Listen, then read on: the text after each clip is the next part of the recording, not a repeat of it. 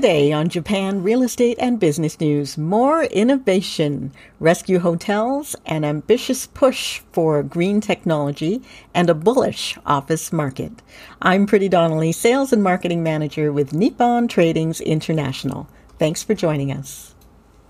The latest attraction garnering attention from local governments nationwide are rescue hotels.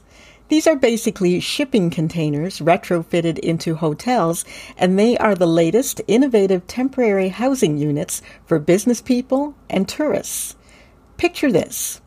The layout is a 13 square meter interior. That's it. It can hold a double bed and can be equipped with air conditioning and a modular bathroom, or keep it simple and use it as a break room or medical consultation room. Container hotels were developed in 2018 by Develop Company, an architecture and real estate firm based in the Chiba Prefecture city of Ichikawa that produces architectural containers. In April 2020, when a cluster of COVID-19 cases erupted on a large cruise ship docked at Nagasaki port in southwestern Japan, 50 containers were dispatched to the site as break rooms for medical personnel who were sent there to carry out testing. So far, the hotels have opened at 22 sites, primarily in eastern Japan's Kanto region, and can be dispatched the same day a request is made. Does Japan have the political heft to overcome vested interests in weaning the resource-poor country from its reliance on imported oil and gas? Prime Minister Suga strongly believes so and sees green investment as an opportunity for growth. In fact, the government will provide tax incentives and other support to encourage investment into green technology, projecting an annual growth of 90 trillion yen, that's 870 billion US dollars by 2030, and 190 trillion yen, $1.8 trillion by 2050. The goal, to go carbon-free by 2050 and generate nearly $2 trillion of growth in green business and investment.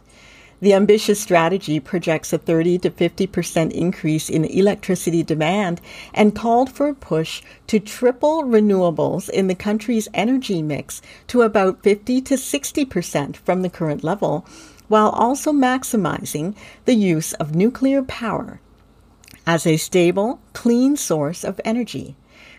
The strategy shows an installation target for offshore wind power of up to 45 gigawatts by 2040.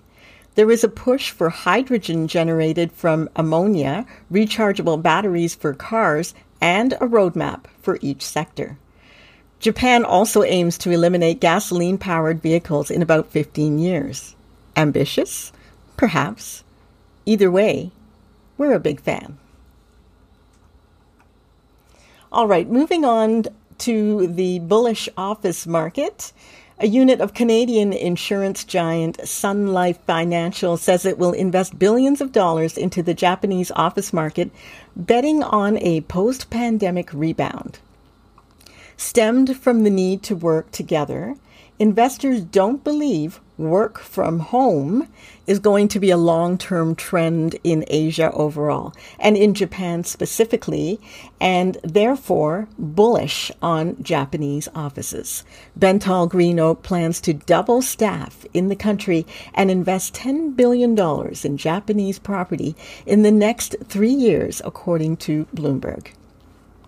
Investment in Japanese commercial real estate was up 27.6% in the first 9 months of 2020 compared to the same period the previous year. Blackstone is among those investors. The firm recently paid $1 billion for a portfolio of predominantly Tokyo office buildings. Most other global cities saw a decline over that period. The country has seen fewer cases of COVID-19 than many of its peers. As of December, Japan recorded 148 cases per 100,000 people compared to more than 5,000 cases per 100,000 in the United States, according to CNN. And working together in an office is an important part of Japanese business culture, so the belief is that employees will want to return. Thanks for listening. If you are new to the Japanese property market and have questions, contact us at info@nippontradings.com. We are a Japanese proxy helping foreigners access properties in the second largest real estate economy in the world for investment purposes and for personal use. Keeping you informed of the latest trends, business news, and featured properties in the Japanese real estate market, I'm Pretty Donnelly.